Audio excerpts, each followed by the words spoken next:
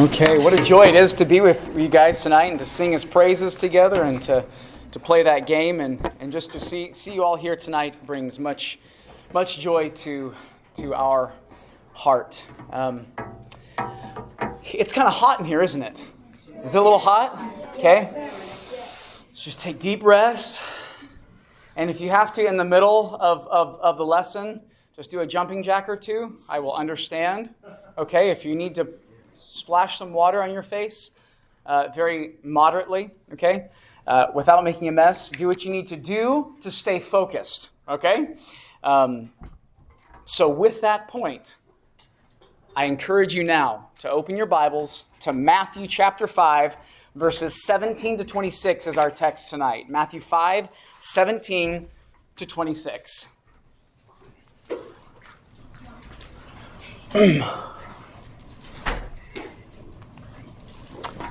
And the main question tonight, as you can see on the screen, is, are you a good law-keeping murderer? Now, that question might not make sense to you right off the bat, but I pray that it will make sense as we go about this lesson and as we end tonight. Are you a good law-keeping murderer? Doesn't make sense, does it? It might in a moment, okay? At least it should, okay? A couple other questions to get started with us as we move along tonight. What's easier, okay? You don't answer this out loud, but just think and answer honestly. What is easier? If I gave you these two commands, these two laws, ready? Love your brother. Or take out the trash. Don't answer. Do not answer. In your head, fine. Okay? Next one. Love your sister. Or clean your room. I said do not answer out loud. Last one. Honor your mom and dad. Or just don't kill anyone today, okay? Now, Jesus, in the middle of teaching the Beatitudes, you know what's a good way to remember Beatitudes? Attitudes that ought to be in the believer's life, okay? In the middle of teaching the Beatitudes, and he just finished telling the people here in Matthew 5, and you've heard this 2 weeks ago, right? You are the salt and light of the world. Be salt and light. The people here are starting to itch, maybe starting to think, Jesus, are you doing away with the law? Like you're telling us to be gentle of heart and poor in spirit and be peacemakers. Just are you done with the law? Just give us the law. Give us the 10 Commandments that Moses has given us. What's this talk about our heart's attitude? You, the prophet of God, Jesus, is this why you came? To set aside the law of Moses and to bring in these Beatitudes? To ignore the law? Jesus, are you going to ignore the law? Here's the thing. Jesus is not ignoring the law. What you're going to see in a moment as we move into this next section is Jesus will explain the full, deeper meaning of the law. So in your Bibles, Matthew chapter 5, verse 17, I'm going to ask you a quick question. Why did Jesus come? According to verse 17, quickly, why did Jesus come? Read the verse, give me the answer. Why did Jesus come, according to verse 17 of Matthew 5? Yes. To fulfill the law. He says to the people, look, the people didn't even ask the question here. Do you notice that? And he just blurts out, do not think that I came to abolish the law, or the prophets, to do away with the Old Testament. I did not come to abolish, but to fulfill, to live out the law. He came to keep and obey the law perfectly. All previous prophets, priests, and kings failed. This one did not. He kept every detail and aspect of the law of God. Do you realize that, dear students, tonight? Every single aspect of the Old Testament. All the you shalls and you shall nots, including the 5th commandment, he kept perfectly. Pop quiz. What's the 5th commandment? Yes, sir? Honor your father and mother. Oh, boy. Okay. Now, honor your father and your mother. He did that perfectly. Can you imagine from a little tiny little tyke, Jesus? All the way up to big kids like you, teenagers, honored and obeyed his mother and father, adopted father, by the way, honored and obeyed perfectly. Can you imagine that? He kept the law, and guess what? He kept the law perfectly because of his perfect love for his father, and then that righteousness for obeying the law is then credited, given to you who repent of your sin and believe and put your trust in him. His righteousness is now yours because he got the A+ for you. It's quite incredible. So Jesus didn't come to set aside the law by his coming to earth, but to fulfill it, and so that we might more clearly understand it by his life and by his teaching here, which brings us to the importance of the scriptures. How much lasting power and authority does the word of God have, do you think? Well, look at verse 18. Look at Matthew 5:18. How much lasting power and authority does the word of God have? Jesus says, "For truly I say to you, until heaven and earth pass away, not the smallest letter or stroke shall pass from the law until all is accomplished." Did you hear that? Do you hear how big that verse is? He uses the 9th letter of the Greek alphabet, and then he uses the 10th letter of the Hebrew alphabet to prove a point. By the way, the 9th letter is Yoda, the tiniest strike for the Greek, right? In the Greek language. And the Yod, or the Yod, is the 10th letter of the Hebrew alphabet. And these are the tiniest strokes in the original languages of written scripture. And he says, until heaven and earth pass away, not the tiniest stroke of the law will pass away. It will remain in effect until everything is accomplished in it by me. He would do this by perfectly obeying every requirement of the law, dying as the final sacrifice for sins, defeating death in the resurrection, then by fulfilling every prophecy about the promised Messiah in both his immediate time right here and in the future. Because all is not over yet, right? The things in book of Revelation hasn't taken place yet, has it? It will not pass away. Jesus is saying in verse 17, not only the ideas of God's word are important, but also the words. Oh, and even down to the very letters are vital. This shows God's high regard for his word. Let me stop here and ask you. The God who made you holds his word that high. Let me ask you, how high do you hold God's word in your life? How seriously do you take it? How do you treat the scriptures? How does your life respond to God's life-giving word? Look at what Jesus says in verse 19, because this is a further test here for us. Ready? Look at verse 19. Is this you? Whoever annuls, whoever annuls one of the least of these commandments in the scriptures and teaches others, you don't have to, it's okay. But these ones, But these ones, no. Whoever does this shall be called least in the kingdom of heaven. But whoever keeps them and teaches them shall be called what in the kingdom of heaven? Great. Do you see this? There are ranks in heaven. But guess what? There's no jealousy in heaven. Amazing, huh? There are ranks. God determines the rank. Let me ask you this. Do you want to be called least in the kingdom of heaven, or do you want to be called great? Not because you want to be, but because you want to be found loving the Lord Jesus Christ. Because those who love the Lord Jesus Christ, guess what? Love and keep his word. It's vital. So this brings us to another question as we move right along. How can one even enter the kingdom of heaven? Keep reading in your Bibles. It's right there. Look. For I say to you that unless your righteousness surpasses that of the scribes and Pharisees, you will not enter the kingdom of heaven. Did you hear that? Your righteousness has to surpass their righteousness. Now, wait a second. Stop right here. Let's think about who the Pharisees and the scribes are, right? The scribes and Pharisees were externally righteous on the outside. What did Jesus tell them? He said, you clean the outside of the cup, but not the inside of the cup. That sounds like some of you when you wash your dishes at home, right? You clean the outside, but you ignore the inside of the cup. Outwardly, looks good. And then he called them whitewashed tombs with dead men's bones in it. Back then, in ancient times, they would carve out of the side of a mountain and a cave. It would look beautiful. Tombs would look beautiful. The artistry and the crafting, and it was whitewashed. But what was inside of it? Dead men's bones.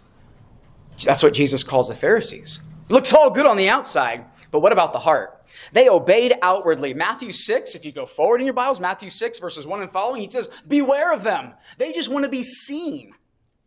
And by the way, they want to be seen so bad, they added 613 extra laws to the law of God. Do you know what one of those laws was, just for the fun of it? They would say, you cannot pluck a gray hair from your head on the Sabbath day because that would be work for you. And that would not be holy, and that would not be righteous. They were so righteous. In fact, the word Pharisee in the Greek language literally means holy one. But they were anything but holy. I mean, they looked great. Now, everybody from the streets said, oh, the Pharisees, look at how they pray, and look at how they... You're right? So, understand this. Here's the point. The believer's righteousness, Jesus says, must be going beyond outward obedience to God's word, to the inward conformity of God's word, to a love of his word, to where it's actually changing you. You're not faking it on the outside. Listen, the Christian life is not about doing things to be seen or in order to enter the kingdom of heaven. Just because you put a professional jersey on doesn't make you a professional, right? Just because you don't murder someone doesn't mean you're innocent. Jesus has just finished telling us in verses 17 to 20 that we just quickly went over that we must live an ultra-righteous life in order to get into the kingdom of heaven, which points you and I to our great need for him and for his righteousness, right? Because we cannot live the law perfectly. He lived it perfectly for us. And now he's going to explain what the true kingdom citizen, who is a true son and daughter of God, looks like and lives like in light of this law that he's going to bring about right now. So that brings us to... Oh, did that not work? Oh, there it is. Yeah, there we go. That brings us to a question. Quick question, okay? Anyone ever struggle with anger? Oh, thank you for confessing. Thank you. Jesus will show us 3 sides of anger in this passage, okay? And as we can see here, point number 1, I think this is quite obvious, right? Or hopefully it should be. Anger is what? Say it again. Evil. I don't think you believe it. Is anger evil? Yes. Okay. Point number 1, according to verses 21 to 22, anger is evil. Look at what Jesus says. Look at verse 21, 22. You have heard that it was said, but I say to you, right? You have heard it was said, do not murder. Okay, we know that commandment. But I tell you, Jesus says, everyone who is what? Angry with his brother or sister will be guilty before the court. Now listen, there was no doubt among the hearers of Jesus that murder was evil, okay? Obvious. The worst sinner in the world knows that murder is evil. But Jesus introduces this new concept that anger is also evil. See, we have no problem understanding that murder is evil, sinful, and worthy of judgment, right? But come on, isn't Jesus taking it just a little too far to say that anger, just the attitude and the thought of a heart is worthy of judgment? Isn't he taking that too far? He says in verse 22, he goes on from the heart, the thought, to the verbal, okay? What's in the heart, by the way, will come out of the mouth, okay? James chapter 3. He says, if you insult your brother or sister, and this doesn't just mean your biological brother or sister, this means anyone who's near you, okay? If you insult your brother or sister, okay, and you'll see this in your scriptures. You might have the word Gehenna or Raka there, or good for nothing. Raka, if any of you have that in any of your Bibles, that word Raka which Jesus uses here, literally means to spit. Kind of sounds like, right? Rach. If you just call anyone from your heart, through your mouth, raka, you'll be subject to the court, meaning you will be guilty. Guilty. You're calling someone raka, empty-headed, dummy, stupid, good for nothing. It's as though you are spitting upon them. This is the language that Jesus uses. Then he says, whoever says you fool will be subject to hellfire. Whoa. Hellfire. Fiery hell? This term hellfire is from the word Gehenna, which referred to a trash dump outside of Jerusalem that was continually burning. Jesus said the judgment that we could experience if we give ourselves to anger and insulting could be like a continual fire that burns up trash. That's pretty intense, isn't it? Gehenna became a place where corpses of criminals, dead animals, and all manner of refuse was thrown in there to be destroyed. It was a place of burning sewage, burning flesh, and garbage. Maggots and worms crawled through the waste, and the smoke was strong and sickening.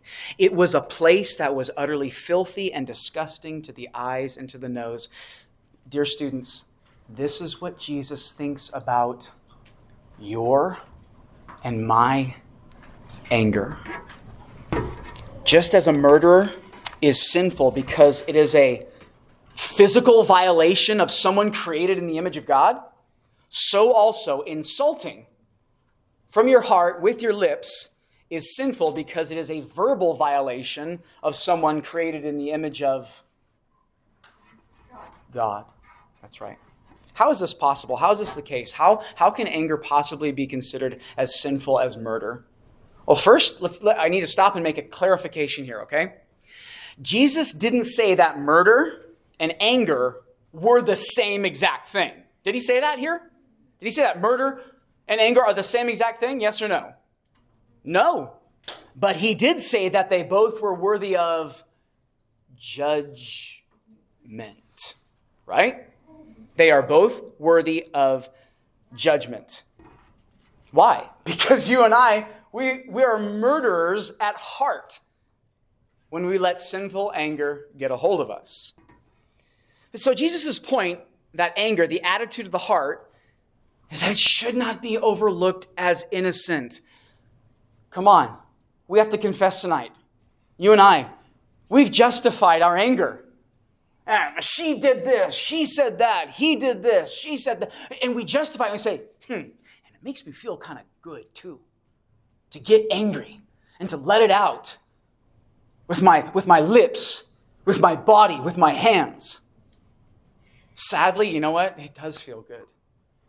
Sometimes I wish sin didn't feel so good, especially knowing what it did to my Savior. We justify it. We think, it's no big deal. Why is anger evil? Because it's that fleshly, emotional volcano that erupts due to your and my selfishness, hatred, when things don't go my way, your way, or someone has wronged us. It is that sinful response to someone wronging us. And then you look at Jesus' life, look at how much wrong was towards him and how much evil was upon him. And he never once sinned in sinful anger.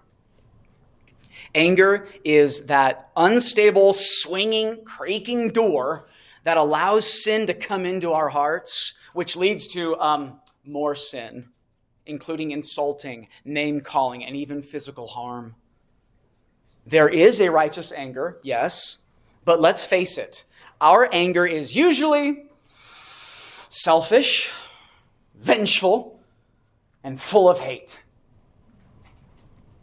Think of how little your anger this past week had anything at all to do with the kingdom and righteousness of God. You're not normally angry because things are in the way of God and his kingdom and his righteousness. You're angry because something or someone has gotten in the way of something you crave. Something that you think will bring you satisfaction and happiness. Your heart is desperate for something, and you get mad when your pursuits are blocked. This may seem small to us, but it's not small to God. The problem isn't the situation, okay? The problem is me. The problem is you and how you respond to that situation that might be stirring sinful anger within us. So how do you view your anger? You have to stop. You have to think. Please don't let this skim by tonight, okay? Just boop, boop, and then let's move on to snacks and refreshments. You have to think. How do you view your anger? Dear students, we should fear our anger. We should be scared of sin. And not just because it breaks relationships and it even sends people to prison all across the world when anger gets its full-blown thrust, but because, as the scriptures say right now in your Bible, it could lead to judgment. That is, it could indicate that we are not truly followers of God, that we are not born again, depending on how we view our anger. If we claim to follow Jesus, we must truly follow Jesus, including his commands to flee anger and insults. And the true believer will be in the increasing habit of killing his or her sin of anger. We must pursue holiness not only in our actions, because let's face it, a lot of you here tonight, I know I was when I was your age, a lot of you here tonight maybe are pretty good at looking pretty peaceful and everything's okay on the outside. But inside, the sinful anger rages because you're not getting what you want, or someone has done this or done that or said this or said that. We pursue holiness, not just in our actions, but in our hearts, because that's where it all begins. Jesus said in Mark chapter 7, verse 23, out of the heart proceeds outbursts of anger. So point one, anger is evil, and you must recognize anger within, and that it is worthy of eternal judgment and not make excuses for it. So, point two, as we move on to verses 23 and 24, anger can be reconciled, okay? It can be made right. It can be made fixed. It can be fixed. Look at verses 23 and 24. Jesus says, so if you are offering your gift on the altar and there you remember that your brother or sister has something against you, leave your gift there at the altar. First go and be reconciled with your brother or sister and then come and offer your gift. You see what he's saying? Jesus says to reconcile an issue with your brother or sister. Do it. There is hope and even an expectation that anger can be reconciled between you guys. Mother and father, neighbor, you name it. Jesus believes so highly in this reconciliation and in this making peace that he actually instructs us. Did you hear this in verse 24? He actually instructs us to pause our worship of God in order to make things right between us and someone else. Stop your worship, he says. Now think about that. Think about that for a moment. God is worthy of complete, unending worship in all the universe, and yet we are to put that on hold in order to resolve anger with another human being. And guess what? Doing that is worship. It's actually a part of your worship when you make things right. If we have anger, or if we are aware of someone else having anger towards us, we are to seek to make that right. Don't let it go. We are to seek to fix the issue. You know what Ephesians 4:26 says? Do not let the sun go down on your anger. That's so vital. And that could be a terrible habit that some of us could be making. I know I did early on in my life. Let the day pass. Just go to sleep. It'll fix itself. No, it won't. No, it won't. And you know what the rest of that verse says? It says, when you let the sun go down on your anger, you give the devil an opportunity. You give the devil an opportunity. Dear students, how many issues would be solved in our homes if we would just seek to work things out, to make things right with a humble heart? The resolving of anger between two people made in the image of God are extremely important to God. And it's extremely important to the true child of God as well. This is something that we must work at very hard. You know why? You know why we have to work at it very hard? Is because of our pride. We think too highly of ourselves. That's what makes it extra hard. It's not always easy to make things right with someone, is it? But we should keep trying, right? Because it's pleasing to God. It's what God wants, right? You know what Romans 12:18 says? So far as it depends on you, be at peace with one another. Notice that in verses 23 and 24 also, Jesus doesn't say anything about who's in the right or wrong. Did you notice that? He doesn't say, oh, this person's right, so you can be sinfully angry and you can say these words. Oh, no. He didn't say anything like that. Why? Because when it comes to imperfection and sinfulness, we are all wrong. We're completely unrighteous. You know that? Without Jesus? We need his forgiveness. We need his righteousness, which should lead us to pursue forgiveness and righteousness in our relationships with others. Question, is that easy? Is that always easy? To pursue a right relationship with someone if there happens to be anger going on or something isn't right? Is that easy? Well, let me ask you this. Who told you it was easy to live for God, to lay your life down, to humble yourself, to seek the other person's forgiveness? Who said that that was easy? It's not easy because although we've been set free from sin and set free to live a righteous life, we are still cocooned by the sinfulness of the flesh, the world, and those around us. And we personally still carry in us this residue of sin. However, because we have been reconciled to God, we must fight to be reconciled with others. He's reconciled us to himself. God's command is love one another, forgive, seek to make things right with others, and then come and worship with clean hands and a pure heart. So anger can be reconciled, and it must be reconciled if we are to live a life of worship unto our God.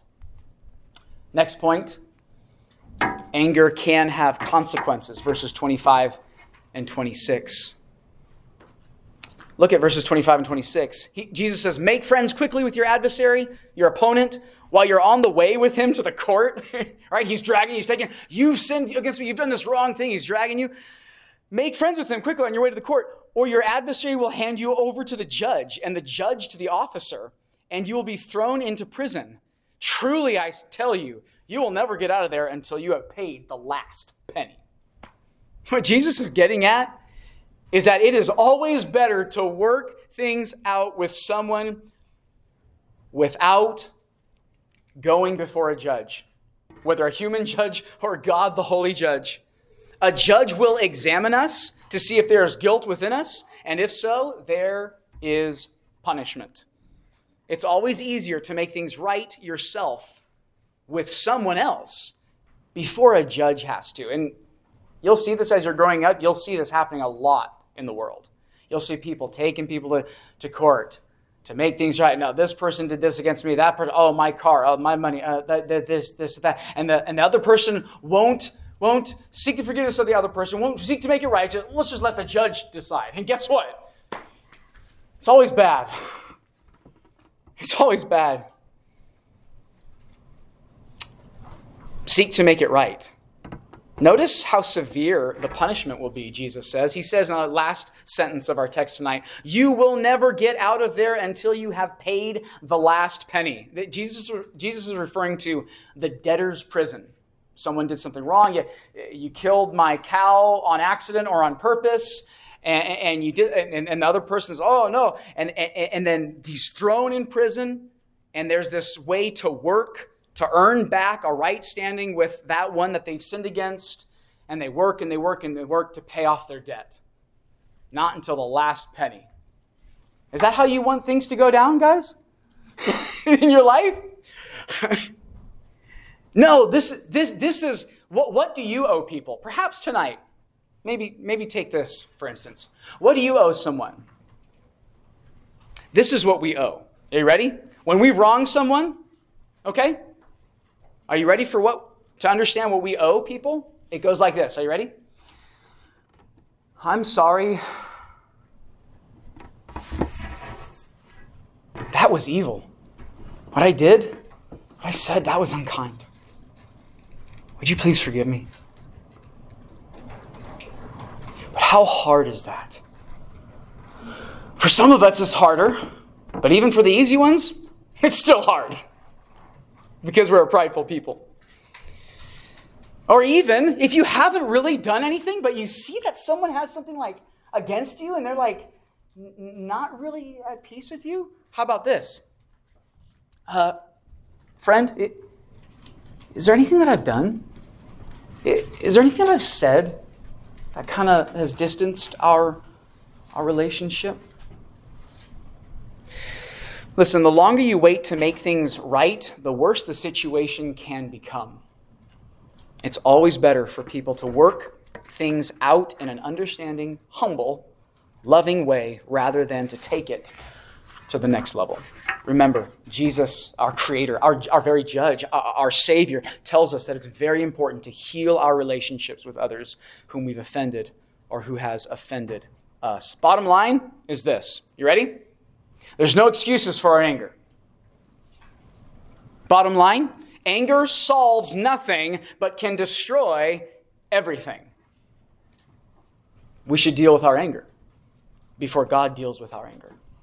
And check this out. The more the eyes of your mind are fixed on Jesus, the harder it is for you to get irritated and hateful and angry.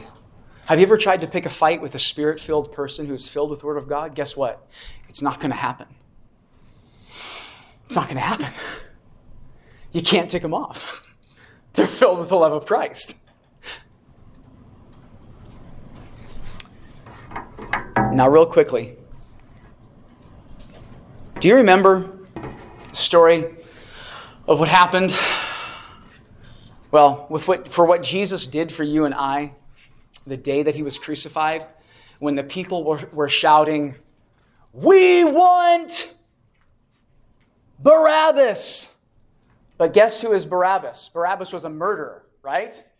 He was a criminal. He was a murderer, an angry, hateful murderer. But guess what? Guess who's Barabbas here tonight? Let's say it. Ready? You are Barabbas. I am Barabbas. They wanted sinful, angry, murderous Barabbas to go free and not the Savior of the world who was fiery righteous and holy. If you were to truly say this, who did Jesus die for? Literally, you say Barabbas. He took literally Barabbas' place. But then the scriptures go on and on and on to say, that's just a picture of what he did for you who believe. You're just as guilty. I'm just as guilty as Barabbas. This is our sin against God. And he took our place. You and I, we're Barabbas. And as bad news as that is, isn't it good news? Where sin abounded, grace much more abounded. He took our place. So, just a couple points of application as we wrap up our time. Number one, confess your sinful anger. Solomon tells us there is more hope for a fool than a hot-tempered, angry man who is quick with his words. But John tells us if we confess our sin, he is faithful and just to forgive us of all of our sin and to cleanse us from all unrighteousness, including your angry, discontented, sinful thoughts this very hour. And with that great truth, that should cause us to want to have, that gives us grace-motivated obedience to live for him, not law-motivated obedience, but grace-motivated obedience. He paid for the sin that I'm about to enjoy. I don't want to do it because it's been paid for. Confess.